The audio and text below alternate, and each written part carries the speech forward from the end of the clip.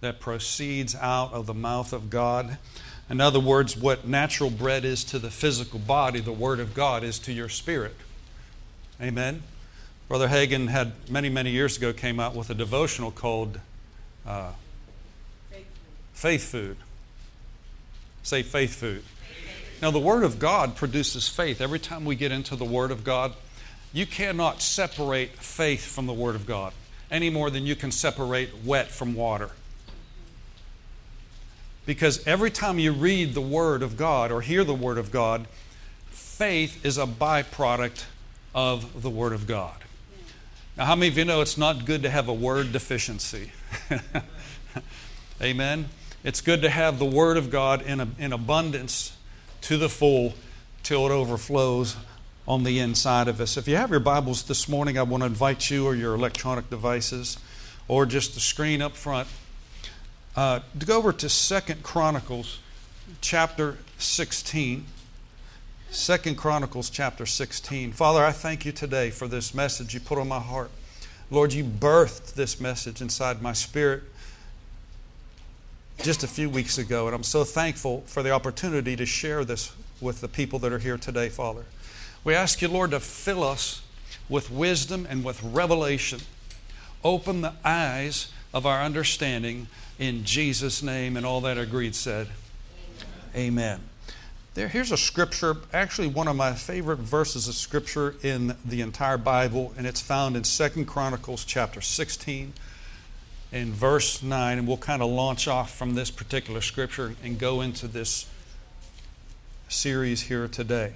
Now, we'll have to say this, and I say it from time to time, but there are thousands of subjects that we could teach on in a church service. How many of you know that? There's all kinds of subjects. But I'm not interested in just pulling a rabbit out of the hat, so to speak, and picking a topic at random. I want the mind of God. I want the wisdom of God. I want His mind on what I am supposed to share. Amen?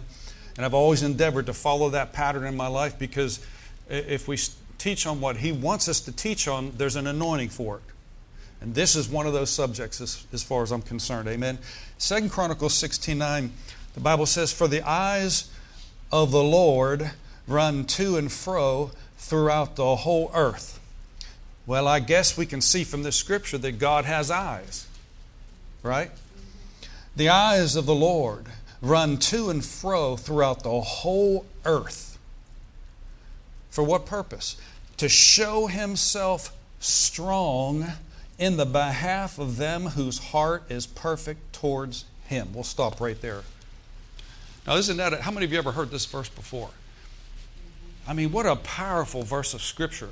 The eyes of God are searching the entire earth. Now, nobody can do that except God. But He's able to see every single person at the same time on the planet. Billions of people. At the same time, He sees the condition of people's hearts. Sometimes that can be good. Sometimes that can be bad. But the whole reason that we're in church is because we want to learn more about God. The very fact that you are in church today tells me that you have a heart towards God. Because people that don't have a heart towards God don't even make an effort to come to church. Do you understand that? So he says right here, the eyes of the Lord run to and fro throughout the whole earth to show Himself strong in the behalf of those, notice this, whose heart is perfect towards Him. Now, what I want to say here is this. What constitutes a perfect heart? What makes up, as far as God is concerned, a perfect heart? Now, sometimes the way to find out what something is to find out what it isn't.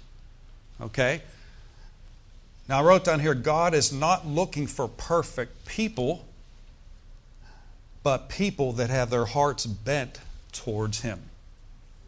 In fact, there are no perfect people. Ever since Adam in the Garden of Eden, every person that you read about in the Old Testament and the New Testament were not perfect. The only perfect person I know of ever was the Lord Jesus Christ. He's the only one that ever kept the whole law, never broke one commandment, completed it all. Amen? Jesus was the only perfect human that ever walked this earth. Everybody else is flawed. In fact, it's kind of encouraging sometimes because you realize that God chooses the foolish things of the world to confound the wise. The Bible says that. And you read about people that God used in the Bible and you think, God, didn't you have a better choice here? I mean, look at some of the characters that He chose.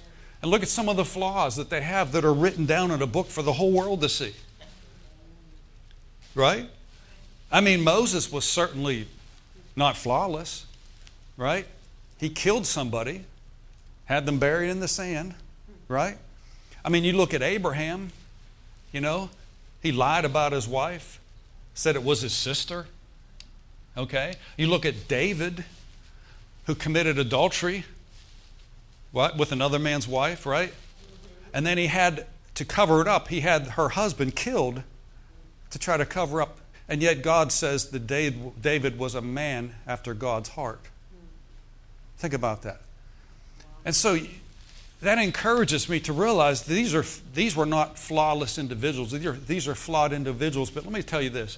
God is not looking for a perfect person. He's looking for a perfect heart towards Him. Okay? And I'll tell you, you can have all the problems. I'll tell you, I love it when people come in and they have problems. Because God wants to fix those problems. God wants to help us with those issues, whether it's physical, marital, financial. God wants to fix people's problems. Amen. And that's the kind of Savior that we have. So when it says that the eyes of God are running to and fro throughout the whole earth, He's looking for people that have a heart that's bent towards Him. Did you ever notice that people, there are people that are in this world that make a mockery of God, that don't believe that God exists? How many of you know that? And the Bible even says in Psalm 53, verse 1, it says, "A fool hath said there is no God in his heart." You know any fools out there? There are people, atheists.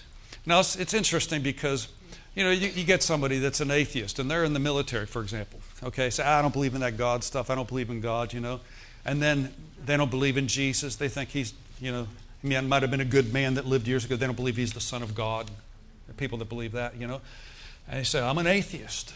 But you put them in the midst of a foxhole in the middle of a war and bullets are flying at them, all of a sudden they start to cry out to God.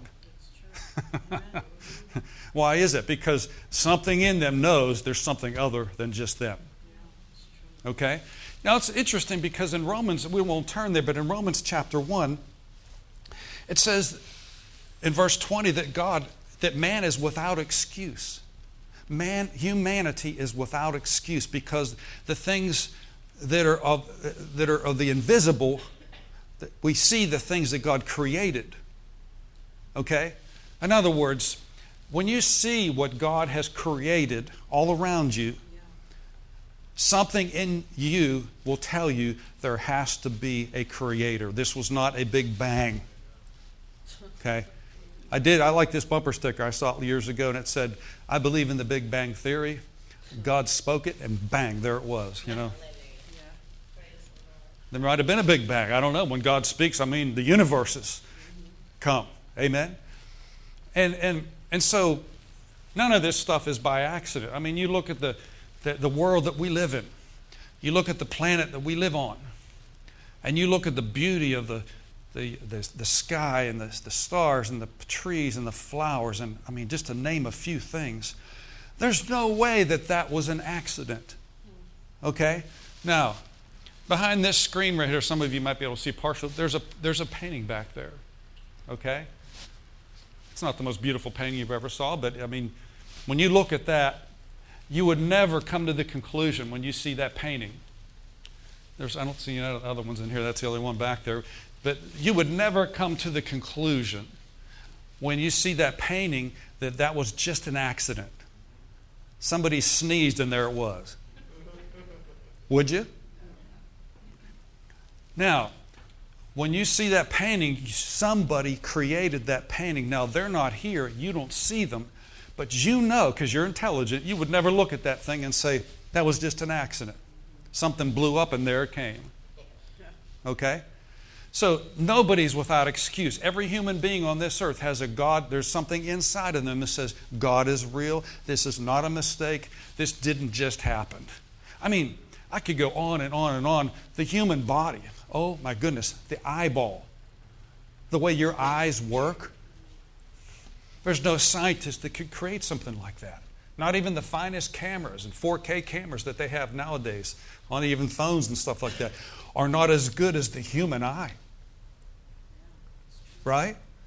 The Bible says that we are fearfully and wonderfully made in the image of God. I mean, look at how your body functions in harmony with each other.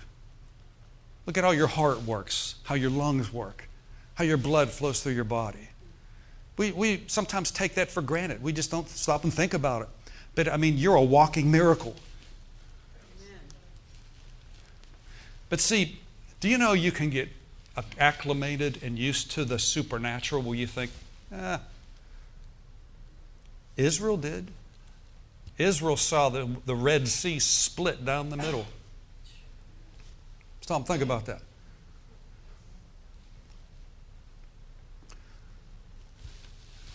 Off of the beach of Nuweiba,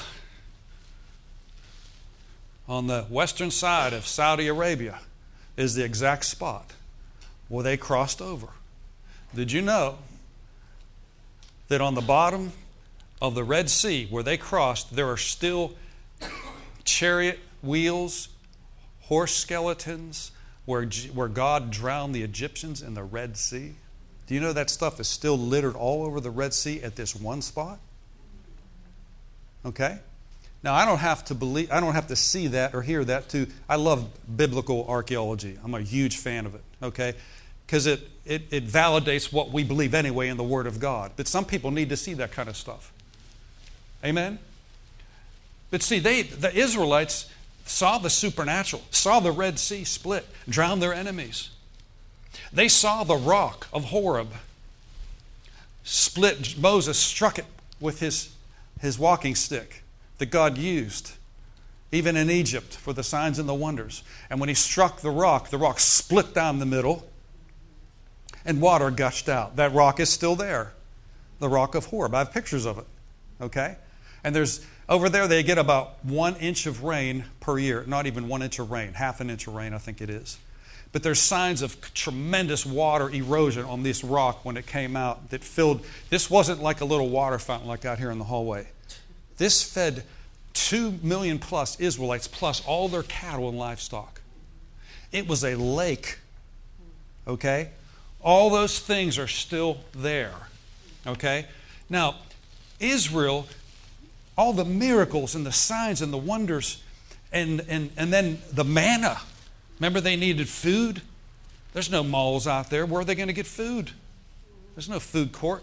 God provided manna every single day, manna from heaven, food from heaven, bread from heaven that came down every morning, and they'd go out there and gather it up and eat the manna. They got to the point where they said, we're tired of this light bread. That's what they said.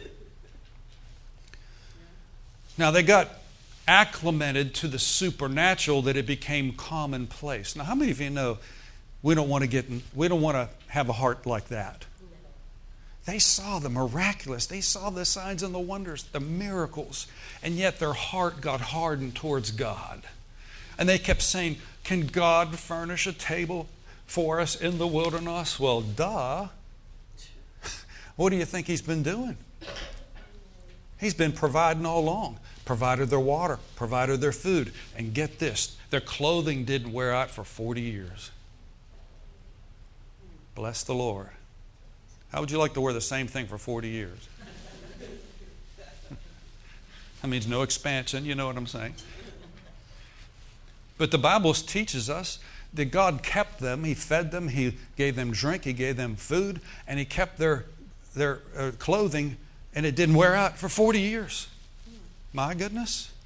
Say the supernatural. Now, we never want to get acclimated to the supernatural to the point where it's like old hat. It's like, you know what I'm saying? We need to always maintain, folks, this is just human nature. We always need to maintain a respect and a fear of God. And that's wholesome. The fear of the Lord is the beginning of wisdom. And we always need to keep that before us. But the Bible says in Psalm 53, verse 1, it says, the fool hath said there's no God in his heart. There's no God. So what constitutes a perfect heart? Let's go over to Proverbs chapter 3 for a minute here. Now the name of our subject here, and you might think this is a little off kilter here, but we're talking about vertical worship. Okay, and I'll clarify that in a minute. Vertical worship. How many of you know vertical is up? Horizontal is across. And I'll show you what I'm talking about here.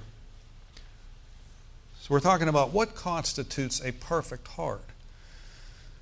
In Proverbs chapter 3 and verse 5, the scripture says here, trust in the Lord with half of thine heart. What's it say there? Okay. Let's read it together. Trust in the Lord with all of thine heart. Say it again. Trust in the Lord with all of thine heart. I suppose if you can trust the Lord with all of your heart, you can trust Him with half of your heart. But we don't want to be half-hearted towards God. We want to be fully committed to Him. Amen? Trust in the Lord with all of thine heart. How do you do that? Well, it goes on to say, do not lean to your own understanding, your intellect. In all your ways, acknowledge Him. Now, underline that. In all your ways, acknowledge Him, and He shall direct thy path. Be not wise in your own eyes. Fear the Lord. Depart from evil. And it shall be health to thy navel and marrow to thy bones. Now that's where the life force comes out of the bone marrow. Okay? He says if you do these things, He said it'll be life. He said it'll be health to your navel and marrow to thy bones. No, that's good stuff. Health, divine health. Now, here's what I want to talk about. We're talking about a heart that's perfect towards God is a heart that doesn't lean to your own understanding, to your intellect. How many of you know that can try to get in the way sometimes? Amen? See, in the church world, people have succumbed to entertainment rather than getting their spirits fed. Yeah.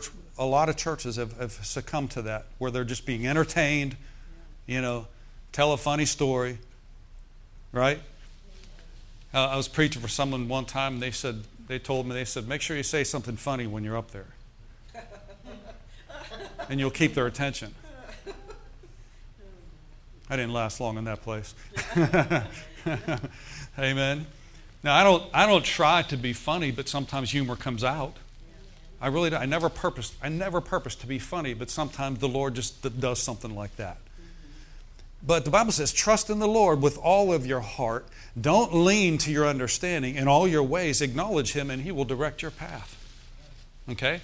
So someone that has a heart bent towards God is going to be a person that wants to trust in the Lord with all of their heart. The only struggle that exists in your life and in my life is the struggle between the flesh and the spirit. Your spirit wants to pray, but your flesh sometimes doesn't want to pray. Right? Your spirit wants to get into the Word of God, where your flesh says, I don't have enough time for that. Your flesh says, I'm going to stay home today and watch television instead of come to church. But your spirit says, get up, put your clothes on, and get to church this morning. Thank you for those 3 amens back there. Amen. How many of you know that your flesh has a voice and your spirit has a voice? But you're never going to grow spiritually unless you let your spirit, man, guide you and direct you. There are times I have to say, Brother Keith, drag yourself into the prayer closet. It's time to pray right now. Okay? And that way, my spirit is controlling my body instead of my body controlling my spirit. Our last series was From the Inside Out, right?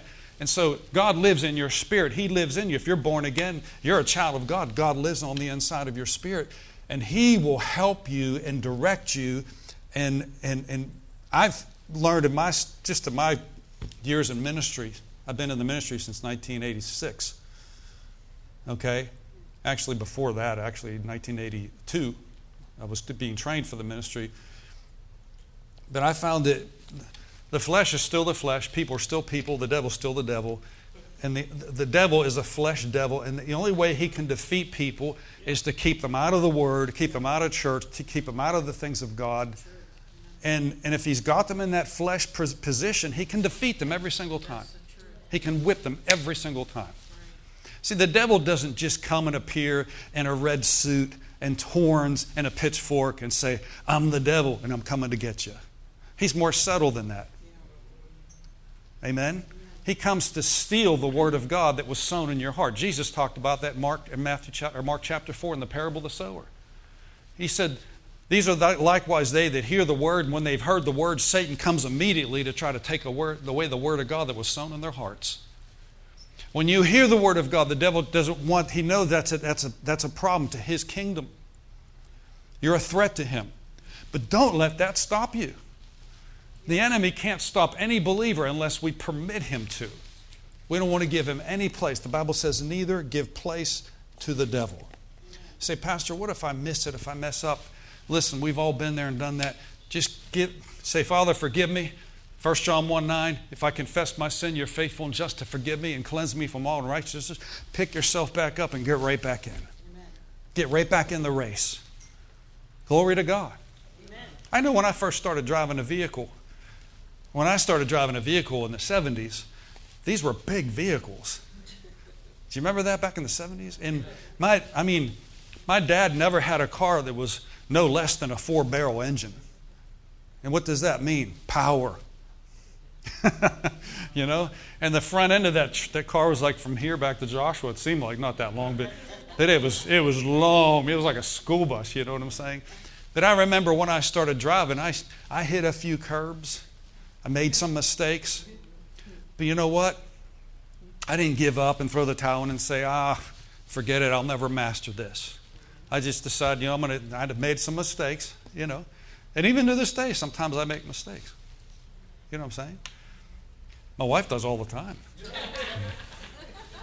There she goes again. You have to get that in there sometimes. You just kind of fool around and have a good time, right? Praise the Lord.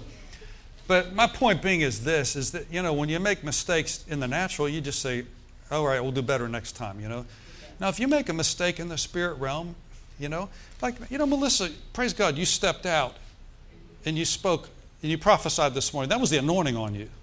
That was a blessing. Okay?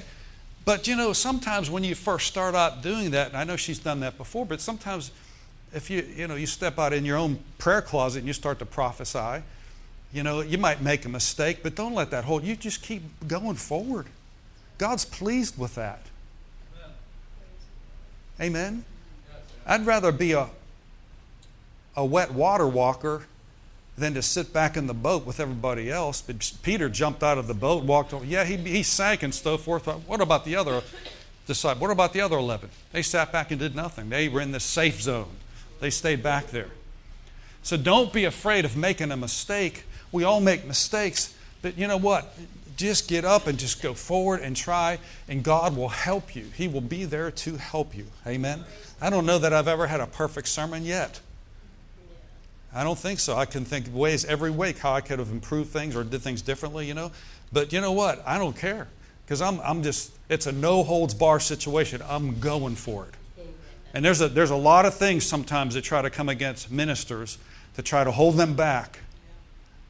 Amen? One of them's the fear of man. Okay? Well, I don't want to hold back something, even if I feel afraid or feel fear. I'm not going to hold back anything that's going to be a blessing to you. My goal today, on my day timer, how can I be a greater blessing to the body of Christ here today? That's what thrills my heart, to be able to share something with you that will help you in the day in which you live right now. So he says, trust in the Lord with all of your heart. Don't lean to your own understanding. In all your ways acknowledge Him, and He will direct your path. Let's go back to that verse of Scripture for a second. In Psalm 53, verse 1, it says, the fool hath said there is no God in his heart. Sometimes, even as believers, We have to be careful because even though we're born again and washed in the blood of Jesus, sometimes we're just not as God conscious as we should be in everyday life. We're not. Sometimes we become more aware, that's maybe a better word, aware, conscious of the flesh, of the natural, of the problems that we're facing. There's not a person in this room right now that's not facing some type of challenge. That's not a word of knowledge, it's just the truth. Everybody in this room has challenges in the natural. Right? Am I right? All right. We all have different things that we have to deal with. Some of it's family issues, some of it's financial, some of it's a physical challenge that you might have, There's all kinds of challenges. But I'm telling you, if we acknowledge God in all of our ways, that's what it says, trust in the Lord. Acknowledge Him in all of your ways. I want to live my life as if Jesus, because He's not just beside me, He's in me. And I want to be aware of Him everywhere I go. Praise God. Amen. To be God conscious is the most exciting life that there is. I don't know it came from the enemy. Said, if you're a Christian, you don't enjoy life anymore. Things aren't exciting. That's the biggest lie that he's ever told people. Let me tell you something. When you serve God, it's the greatest joy, it's the greatest thrill that there ever could be. I'm talking, you're fellowshipping with a God that created the universe. And He's talking with you. He's fellowshipping with you. Amen? Let's get out of the flesh. Let's get out of the soul realm. Okay? Let's get out of that. Get out of that stinking thinking. Okay? I'm saying this by the Spirit of God. Let's get out of the natural. Let's get out of the flesh. Let's quit thinking about natural things all the time. Let's start thinking. It says, if you be risen with Christ, seek those things that are from above, where Christ sitteth at the right hand of God the Father. Set your affections on things above, Colossians 3:1. Not on things on this earth, for you're dead and your life is hid with Christ in God. Let me ask you a question. Do you think Jesus was boring to hang out with? Well, that's not the way I was brought up, because when I was brought up, in my Methodist church, my dead Methodist church, that's what it was at the time, it was.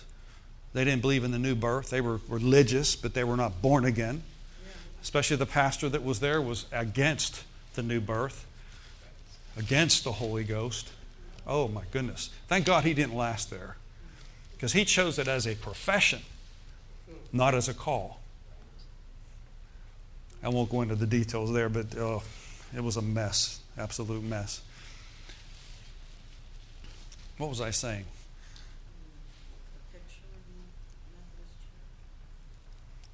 There's a point I was going to make here, and I just lost my train of thought here. It'll come back to me. Holy Ghost, quicken it back to me. The fool hath said there is no God in his heart. We don't want to live our lives and act like God's. There are certain things I won't do because I know God's with me. That's what keeps me holy. There are certain things I will not say because I know that God is with me. Amen? There are certain movies that I will not watch because God is with me. Someone says, dude, that sounds like bondage. No, it's freedom. Okay? Do you know how many people's lives have been shipwrecked because they saw the wrong thing? They were introduced to the wrong thing. They heard the wrong thing, saw the wrong thing. The wrong example was set before them. And there's seeds, and those seeds get on the inside of people. But what we want to do is we want to keep the right stuff. And like I said, God is not looking for perfect people, but He's looking for people that have a heart towards Him. And I've always said this, I don't care. I'm not looking for a church full of people that are perfect, that are flawless. I'm not. I don't care if people come in next week. We have 150 people show up here next week, and they've got all kinds of problems. Natural, physical, spiritual. all kind of problems, addictions, whatever. I don't care. That doesn't bother me. What I want to see is if that person has a heart bent towards God, God will meet them. Yeah, that's right. Amen. He's a master at taking people that are just messed up with their lives and so forth. He's a master at taking those people and transforming them and changing them. Amen. Praise God. Amen. I know because you're looking at a person that was really messed up. Okay? And by the grace of God, I am what I am. And still, to this day. But I tell you what, when I get up in the morning, I'm leaning on God. I'm leaning on Him. You can get to the point where it's like a subconscious decision you make. Say, when I get up in the morning, I'm going to lean on you, Lord. Lean, yield. I'm going to yield myself to you, lean on you. That is the safest place you could ever be, is when you lean on Him. You see, people, folks, that are full of pride, they think, I'm a self-made man or I'm a self-made woman. I can do it myself. I don't need all that stuff. That's a crutch. Well, we'll see how far that gets them. Okay? We were never meant to lean entirely upon ourselves. Now, don't get me wrong. We need to have confidence in ourselves. We need to have faith in ourselves. But really, it's the God that lives on the inside of us that helps us. Okay? The safest place you could ever be in life is you're leaning on Him. Lord, I'm trusting you. There's so many times during the day, I don't even count. I'll just say, Lord, I'm trusting you right now in this situation right now. It could be anything. I could be walking in Walmart somewhere, and I walk in there, and instead of just me going in there and traipsing my way around, I'll say, Father, I'm acknowledging you right now in Walmart or Target or whatever else. Okay? And when I acknowledge Him, He can set something up where I'm able to touch somebody, minister to somebody. Some of the greatest revivals still have taken place in like Walmarts and Targets and out there in the marketplace where people are hurting. Glory to God. So if we begin to lean on Him and trust in Him. And so, in conclusion today, what constitutes a perfect heart? Number one, a heart that believes in God. Remember the eyes of the Lord look throughout the whole entire earth to show Himself strong. God wants to show Himself strong on the behalf of those whose heart is perfect towards Him. In other words, those that have a heart towards Him. God wants to show Himself strong in your part. Would you like that? You can say amen. God wants to show Himself strong to every single person in this church right now. Thank you, Lord. So what constitutes a perfect heart? Number one, a heart that believes in God. Say, I believe in God. Amen. Now, every day, even though you do believe in God, you're a believer, don't forget that. Okay? The fear of the Lord is the beginning of wisdom. I believe in God. There are certain places I won't go. There are certain things I won't watch. There are certain people I won't get around. Amen. Because it'll affect my spirit. Okay? Now, if God tells me to go minister to somebody, you better believe I don't care if they're in the lowest ditch that you can ever think of. I will go there. Amen? I will do that. Make no mistake about it. I will do that. But I've noticed that the more I become God conscious, that's the perfect recipe for walking in holiness. Say holiness. Now, that's not a real popular subject in a lot of churches nowadays. But it's all throughout the Bible. Holiness. Okay? The Lord said, be ye holy even as I am holy. Amen? Praise God. That means you're separated, you're sanctified, you're set apart. Praise God. That's a wonderful thing, isn't it? That doesn't mean you're better than everybody else. It just means sanctified means to be, you take it and you separate it and you put it over here. It's only used for one purpose. You're sanctified. You're set apart. God has set you apart for His purposes. Okay? Folks, there's going to come a time when your spirit is going to leave your body and you're going to check out of this natural realm. Boom. And you're a Christian, you'll be instantly in the presence of Jesus. All of a sudden, you'll realize that the flesh wasn't all that important. What we think is important down here is really not that important up there. Okay? So we want heaven's perspective on everything that we do. It's almost like in some circles nowadays, they've banned the word holiness when it's all throughout the Bible. Are you with me? Do you know, I just came across something this past week, and I guess I could say I was a little bit shocked by it. I'm not really surprised. But you know, there's a bunch of new churches that are cropping up, and they're starting in the South, actually, in Florida, and then also in North Carolina right now. They're starting, and they're called brewery churches. Yeah. Look it up. They're on there. Look it up on the internet. They're called brewery churches, and what they have is they have about 20 different types of beers, and it's in the foyer of the church. Okay. And the people come and they drink not during church, but before church and after church. They open up the pub, so to speak, you know, to try all these different beers and alcohol, and people are flocking to those places. Can you imagine that? I thought it was a big deal when they had coffee before church, you know what I'm saying? But now and I thought, boy, the devil's so stupid that he's trying stuff like this, you know, to try to accommodate people but let me tell you something. That's the pathway that's paved to hell. Something like that. You know what I'm saying? That people are opening up these kinds of things, like in the name of church. Okay. You don't ever have to worry about that in our church. Amen. Okay. Now, we believe in being drunk in the Spirit. The Bible says, don't be drunk with wine wherein is excess, but be filled with the Spirit. Amen. You can get so drunk in the Spirit, I'm telling you, that's biblical, that's real, and that's good. Okay? You become less. Why do people drink anyway? I don't want to be so self-conscious. I want to become more free. Right? Well, when you get drunk on the Holy Ghost, you're not going to do something stupid. You're going to be such a blessing. I mean, people be tripping over themselves to get to you because of what's on the inside of you. Praise God. So what constitutes a perfect heart? A heart that believes in God. And number two, a heart that it will acknowledge God in all their ways. Okay?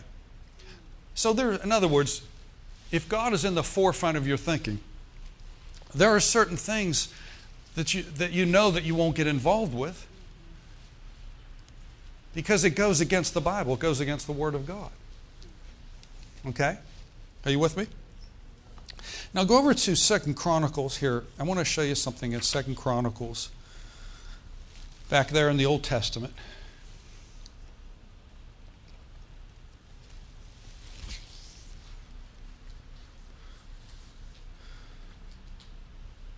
Do you want to have a heart towards God more? Now, folks, when I'm saying this, I'm not saying, trust me, I am not saying you don't have a heart towards God. You do. Okay? But I'm saying this to just be an encouragement to you and to me and to all of us that are here today. This could be a life changer today, what I'm sharing with you today. Okay? A heart towards God. I started to have a heart towards God when I was a teenager. Now, I certainly didn't have a godly example. Now, my parents were religious, and that's about it. But they weren't even born again until after I was, you know. But there was something in me. I remember right out of high school, for example. Now, I got a job driving a pickup truck for a mining company, back when the mines, and they're starting to come back, praise the Lord, you know. But driving for a mining company in West Virginia, Ohio, and Pennsylvania, and I would drive miles and miles and miles in this truck, delivering parts to mines, especially in West Virginia. Okay? And I would go down into the deep southern part of West Virginia. And like I said, I was right out of high school. I was young, 18, 19 years old. And I had gotten saved in 1976, all right? But I didn't know a whole lot. But I remember going in that truck.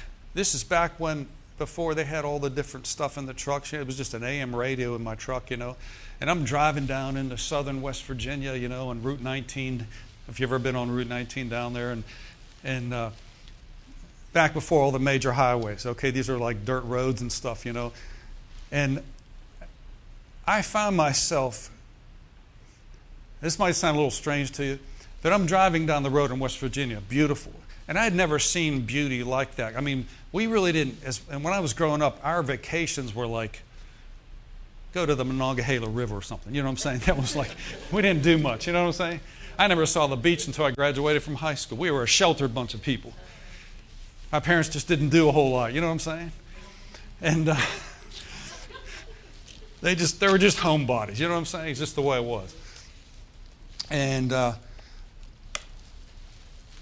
but I remember driving down in southern West Virginia on a beautiful spring day in my truck, and I was looking at some beautiful mountains. That song, Almost Heaven, West Virginia, that song, remember that? John Denver. And I remember just looking at that, and I felt the presence of God. I was out there, just me in my truck and God. And I remember looking at those hills and mountains and valleys and streams. I'm back in there, okay? And it literally, many times, would bring tears to my eyes. I would just start, it wasn't a sad joy, it wasn't a sad cry, it was a happy, joyful, like, oh God, thank you for this beautiful day. Thank you for these, and because somebody else could drive down the same road in a different pickup truck and look at that and say, yep, that's nice. That's really nice. That's cool. And not even think twice about it. But see, there was something in my heart, looking back now, that was bent towards God. I believed in God. He was in my life. But when I saw what He created, and it's not even in a perfect form, it's still, there's a curse on the earth, you know what I'm saying, because of Adam. But even still, there's still such beauty, right? And when I saw those and the wildflowers and all the different things, so many different times, I don't know if I've ever shared this before, it would bring me to tears, but it was a happy, joyful thing, because when I saw what I saw, I realized how real God really was, that my Father created all that stuff. Do you understand what I'm saying? Now I can put it to words. Back then I didn't know what it was. I was just like, wow. I was overwhelmed. You know what I'm saying? And, it doesn't take much to bring me joy. I can tell you that right now. All I could take is one little thing, and it just thrills my heart. Okay? So other people, they take those things for granted. They're like, oh yeah, that's nice. Yeah, we live back there. But they take it for granted. But I don't. When I stand next to a mountain or I stand next to the ocean and I see that, I think, oh, God, my Father, you made all this. Hallelujah. Now, of course, we don't worship creation. We're not supposed to do that. We worship the God that made everything, right? There are people that worship those things. They worship rocks and mountains and stones and everything else. No. God created those things for you and for me, for our enjoyment. Did you know God created the beaches of the world and all these different things for our enjoyment? He did. Why else would they be there? Okay. Do you think when we get to heaven, we're just going to be sitting on a fluffy cloud up there plucking a harp the whole time and saying hallelujah for 1,000,000 years? I would think it's better than that. In fact, it is much better than that. Amen? I know people that have gone there and have come back, and nobody has human words to describe it, just how gorgeous and how beautiful and how wonderful it really truly is. It's the real deal. There is no such thing in heaven as boredom and sadness and sorrow. There is no such thing. He wipes away every tear. Well, folks, we can have heaven on earth now. And it's about time that we start experiencing heaven on earth right now.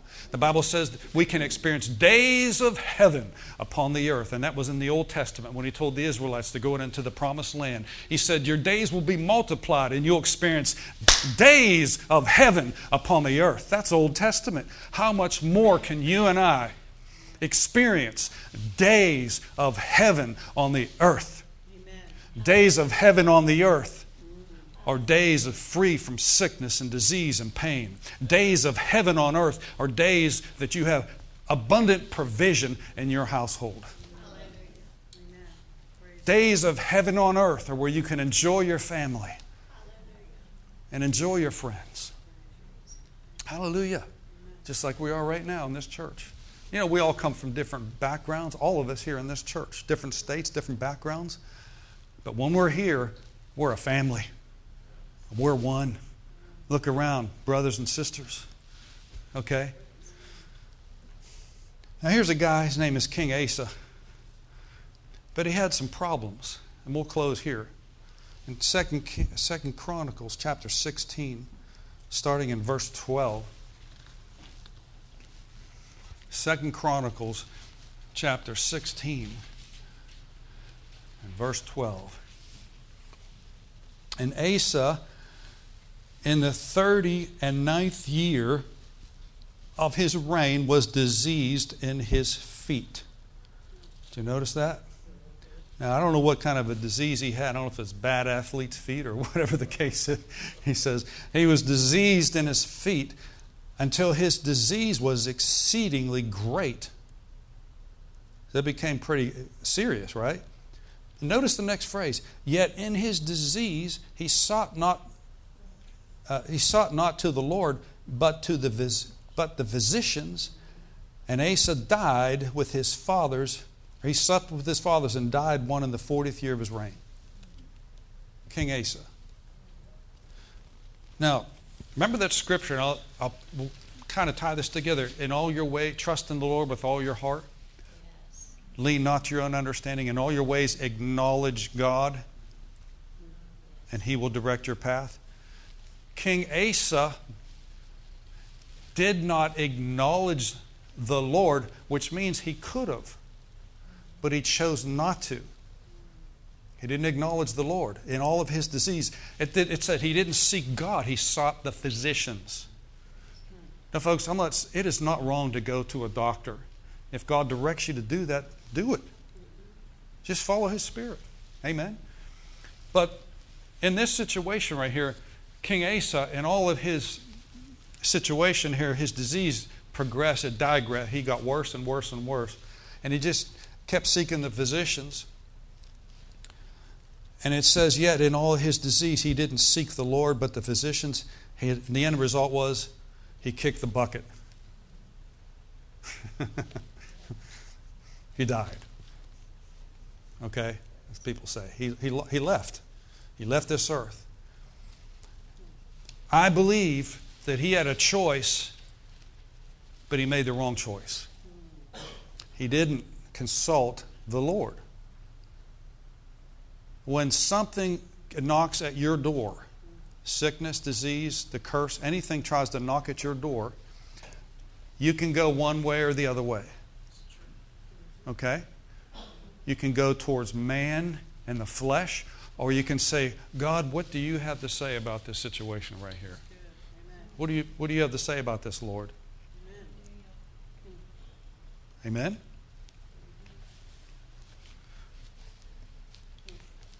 When I was, the very first time years ago, when I was faced with a physical challenge that I'd never faced before, very dangerous.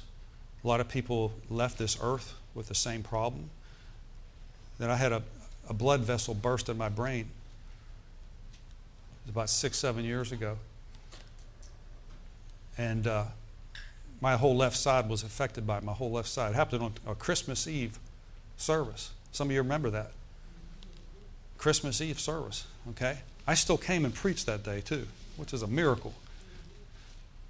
But without going into great detail, I remember that the leading surgeon of Presbyterian Hospital, the leading brain surgeon, came in after running all kind of tests, and they wanted to put me under and have surgery and cut through my skull and do surgery on my brain. Okay? And they brought the date, the secretary the nurse brought in the date books, started to sign me up for when I was going to do this. And I said, whoa, wait a second here. I need some time to think about this. And they're pushing. Okay? Now I've got these symptoms going on in my body, okay, that I've never had before in my life. But here's what I wanted to bring out, is that the devil will try to push you and force you into situations where you think you don't have a choice. Yeah.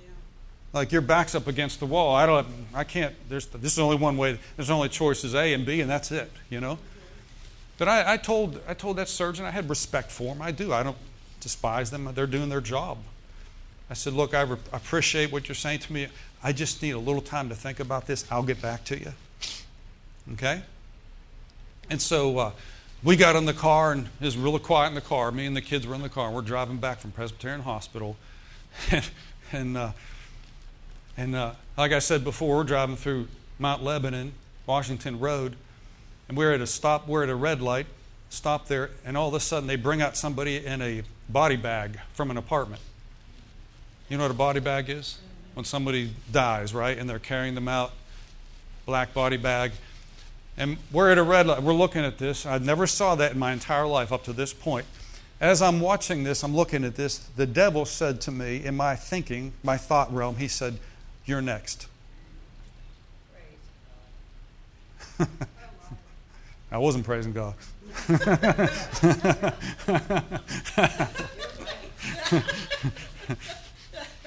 No, I didn't. The family didn't hear it. Lynn didn't hear it. The kids didn't hear it. But I heard. It was just a thought, right? That's how the devil attacks you in your thought life, right?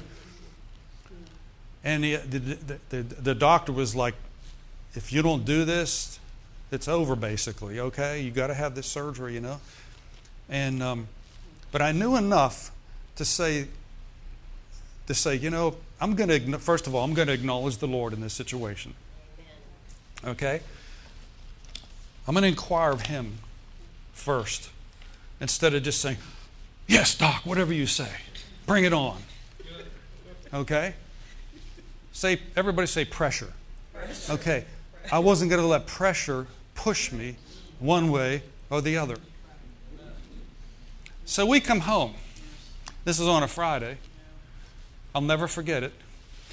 And Brother Keith Moore, thank God for Brother Keith Moore, was ministering. Now, normally they broadcast he has Friday night services and Sunday services. That's what his midweek is, Friday, right? And they still, to this day, they show them.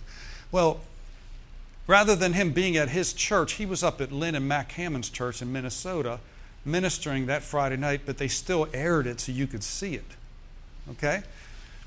So obviously we come home, you know, it's Friday night, and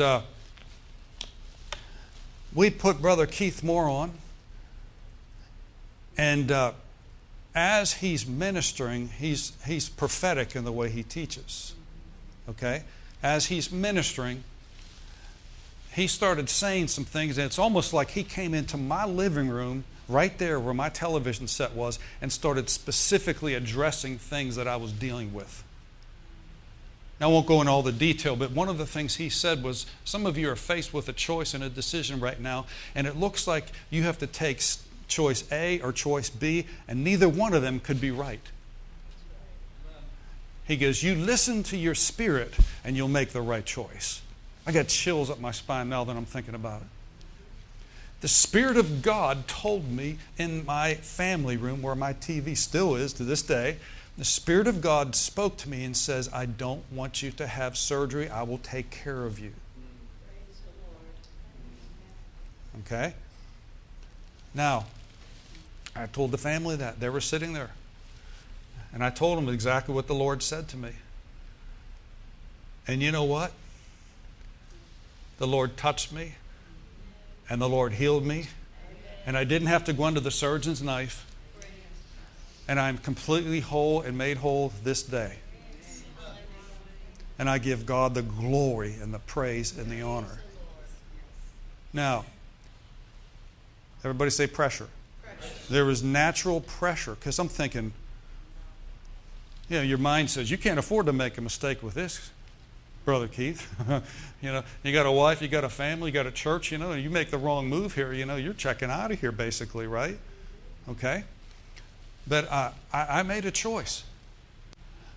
But it was a choice that wasn't based on emotion. It wasn't based on my thinking. It was based on seeking God with my heart. King Asa, in all of his disease, he didn't even seek the Lord. He sought the physicians, and he left. He died. Sad, isn't it? But it didn't have to be that way. If he acknowledged God, the Lord could have said, do this and you'll be all right. Praise God. Folks, if you listen to God, you're going to be all right. Do you hear me? If you listen to God, you're going to be all right. If you follow Him, if you do what He says, you're going to be all right. It's going to be all right. And the Lord wants to bring great comfort to those that are here today. It is going to be all right. It's going to be all right. He's going to go. He has your back. He's going to take care of you. He loves you. Praise God. And when I was in the hospital, prior to going to, right before when it initially happened, I was on that hospital bed. This is before that I met with that surgeon. Okay, this is right initially when it happened. I was laying on that bed, praying in the Spirit, praying in other tongues. Praise God. Nobody heard me except God. I'm laying on that hospital bed up there on that 13th floor, or whatever it was, up in Presbyterian Hospital. And the Lord spoke to my heart, and He says, I got your back. It's going to be all right. And I didn't see it, but I saw it. I saw the Lord smile, and He says, I've got your back. It's going to be all right. In your spirit, you can see God. You can see Him. You can. What do you think you have an imagination for? God gave you an imagination to use to help you. And He'll put thoughts in your mind. You think, oh, that couldn't be God. Why not? God can speak to you. God can talk to you. God is talking, even today, in this service. He's talking to you. I know you hear me talking, but God's talking to you. He's speaking to you. I feel His presence today in this room, in this environment, in this atmosphere. Let me tell you something. 2019, we have not seen anything yet. But I'm telling you what, we are going to see such an outpouring of God's presence like we have never seen before. When we come together, our gatherings together are never going to be, hey, they've always been good, but I'm telling you, we haven't seen anything yet. But all God's presence is going to come into these rooms like in our gathering together. And it's going to go from here out into your family. And you're not going to leave the same way. I'm telling you're going to leave with God's presence, God's power in your life. Praise the Lord. I'll close with this illustration. GPS. Everybody here, GPS. What's it stand for? Global Positioning System. My phone has a GPS. Most of your phones have a GPS. Okay? The GPS, I found out yesterday, there's 24 satellites that are in orbit around the earth. 24. And they interconnect with one another. Okay? And that's why you can, if you have a GPS on you, your phones, most of them have GPS on them. You ever use your GPS before? All right? And, but that thing is guiding you from a satellite that's hundreds of miles up in the air. You can't even see with your natural eye. That's satellite. And there's 24 basic. There's a few backups, but they just sent one up recently from Florida off of Cape Canaveral that has more technology than you could even dream as far as like the quality of we haven't seen anything yet. It's getting that much better. All right? But that GPS will tell you where you're at and where you're going. It's taken a lot of stress out of family trips. Because we used to go go to Tripway, get the trip tick, get the paper out, right? Man, they're pretty much null and void now, right? I can speak into my phone and say, take me to so-and-so, and it'll start taking me instantly. Okay? My point being is this. There's something in the sky that you cannot see that's directing you to go certain places. Our Heavenly Father is in heaven, and it's like a GPS. He's not a GPS, but you understand the concept. And He sees everything at once. Even our military, thank God for the American military. That's, you know how many people their lives would be messed up and not even alive today had our military, the U.S. military, not intervened in certain countries? I mean, they're not perfect, but let me tell you something. We've helped so many people. Amen. Helped so many people. A lot of the technology that they use now has to do, even on the ground, is GPS, even on their equipment, on their helmets and stuff like that. They can be directed by other people to go different places. It's a precautionary thing. It's a safety thing. Okay? Instead of just blindly walking into something, right? Now, I wanted to share that because here you have God.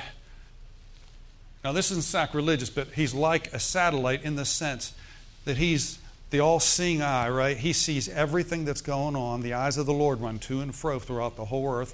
The Scripture even tells us He's got the very hairs on our head numbered. Hallelujah. Now, I would say that's pretty intimate. Man, I love my kids, I love my wife, but I've never taken the time to count their hair. Because it'll probably change in 5 minutes, right? But the Bible says God even has the very hairs on your head numbered. Hallelujah. Some people, that's a little more than most, right? It's like one guy said, God covered people's head with hair, but how did he say that? It was like, He made some heads perfect, but He covered the rest with hair. That's what it was. But the point being is this, is that we're talking about a God that's so intimate that He takes the time to number the hairs on your head. Only God could do that. And that God, in the person of Jesus Christ, loves you beyond anything you could ever dream, think, or imagine. He loves you more than anything you can. He is passionate about you, every one of you here. He is that in love with you. And He wants to be your guide. He wants to direct you. Maybe you're not used to that concept before. Like, well, I've just kind of done my thing and gone here and did the best that I could. But the whole concept of letting God guide me and direct me in every area of life is a little scary to me. Folks, it's the safest place that you can be. It's the safest place you can ever be. God guiding me. God directing me. God directing my steps. Praise the Lord. Thank you, Lord. It's one of the greatest benefits about praying in the Spirit, because you're homing in that satellite. You're homing in Spirit channel. You're right directly to that language. You're praying in tongues in the Spirit. You're praying to the Father. And the Bible says He will lead you supernaturally. Whatever you do, don't fight tongues. Because if you do, you're fighting God. There are people that radically fight Christians, blood-bought Christians, that fight against the baptism of the Holy Spirit, and they're actually fighting against God. Make no mistake about it. They're fighting against one of the most perfect plans that God has for the church of the Lord Jesus Christ. Yeah, but Pastor Keith, do I have to have the Holy Spirit to go to heaven? Do I have to speak in tongues to go to heaven? No. You might go earlier. There's a built-in GPS on the inside of you. And the Holy Ghost is His name. And He will guide you in the affairs of life. He will guide you. He will direct you. Amen. Praise God. You can avert problems. You can avert accidents. You can avert tragedy by listening and hear. It's happened to me many, many times through the years. The Lord said, don't go here, do this, drive this way instead of this way, and to avoid an accident that was going to take place there. Hallelujah. But, I don't want to become so headstrong that I miss God. I'm going to close with this little story here. Back in 1987,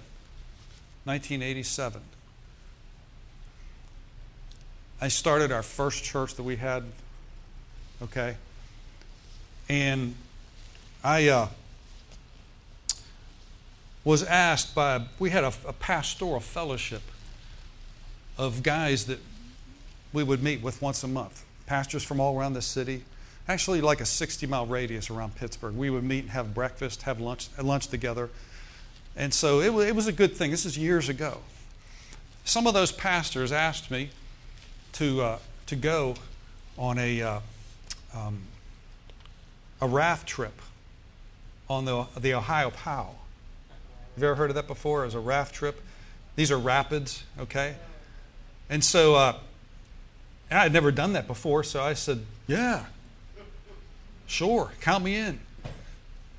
Okay? And so this is, like I said, 1987. And then when I came home with the news to my wife, I told her about it, and she was excited. I mean, she had done canoe trails and all that kind of stuff in her life. So she was real familiar with that kind of stuff. But I had never done like whitewater rafting before. I'd never done that. Okay? And so I was completely green. I was completely new to this, And but after a couple of days went by, my wife came to me and she said, Keith, I'm really feeling odd. I'm just feeling funny. I really feel like you're not supposed to go on this trip. Okay? And this is in the summer of 1987. And but my macho image rose up. I said, oh, it'll be okay, Lynn. It'll be fine. She goes, no, I'm really feeling grieved about this. She goes, I feel really grieved about this, I don't think something's right. And so here you have the head in your spirit. My head was saying, we can handle this. I'm going with a bunch of ministers, right?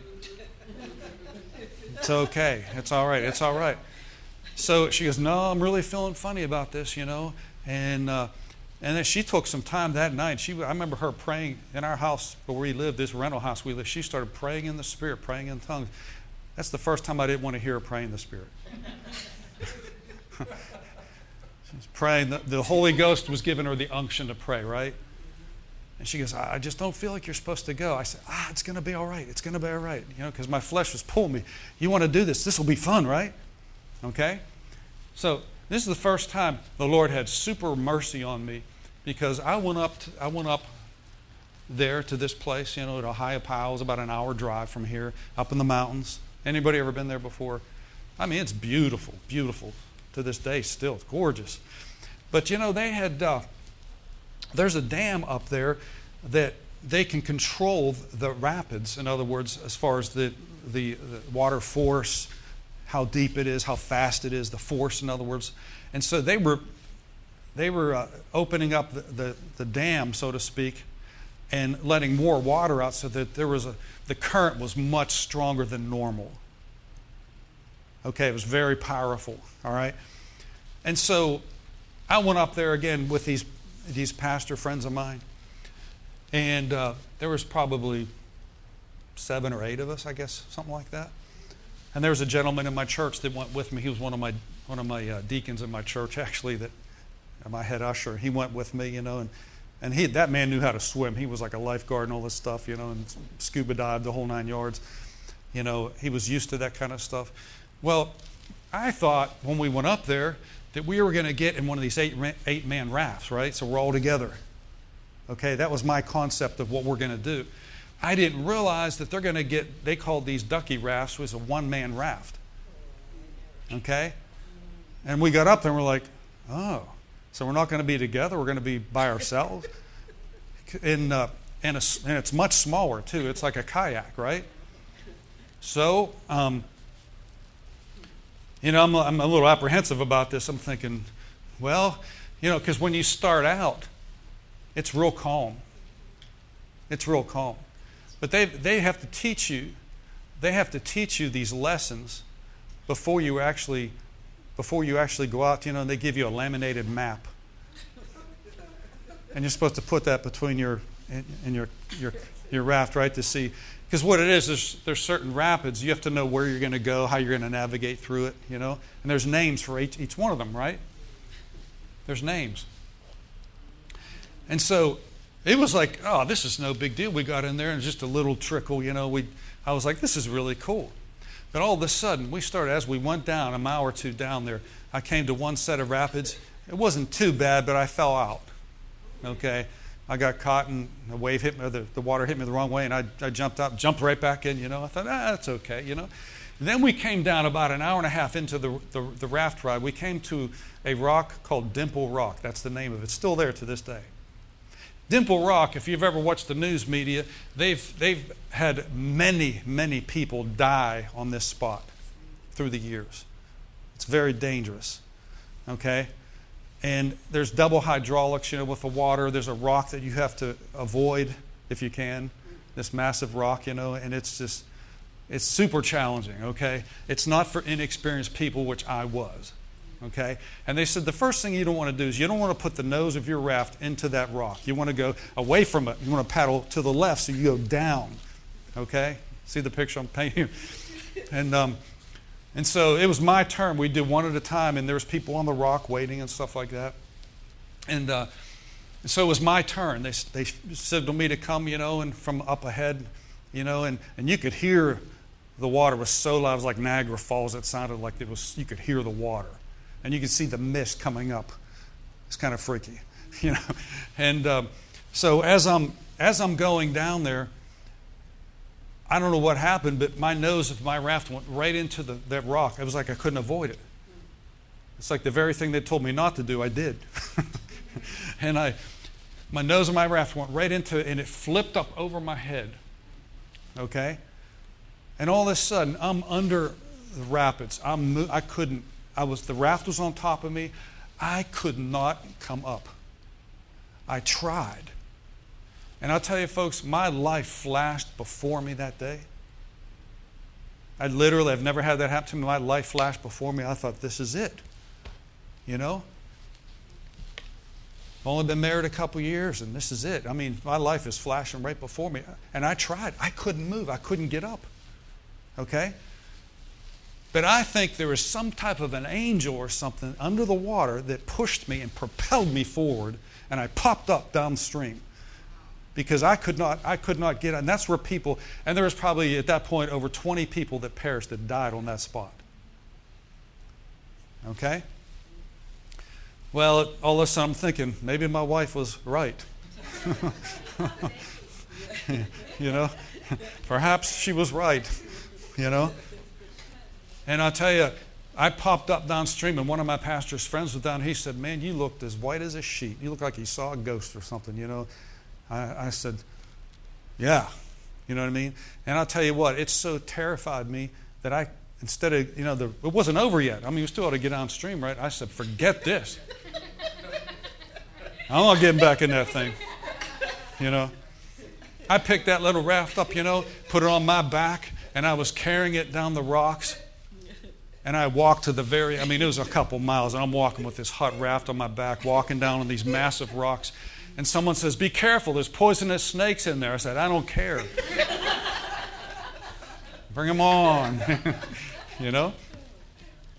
And but it was absolutely the mercy of God, because I couldn't help myself. I couldn't get out of that position. And there were many people that perished. Even last year, I heard on the news on Channel 11, they said, well, here we go again, Dimple Rock, some more people died. They won't change it. They just keep it the way it is, But I don't know. I wasn't planning on sharing that. But the Holy Ghost was trying to show me that there was a dangerous situation for me. Now, I don't know about anybody else, but I know about me. And the Lord was trying to protect me from that. And it was His mercy that literally got me out of that situation. Well, you know what I did after that? I repented. I said, oh God, forgive me. First of all, thank you for sparing my life. Because I wouldn't be here today otherwise. I really wouldn't. That I believe that through my wife's prayers and interceding and praying for me, standing in the gap for me, it saved me from death, premature death. It did. Okay? But I wanted to share that to say this.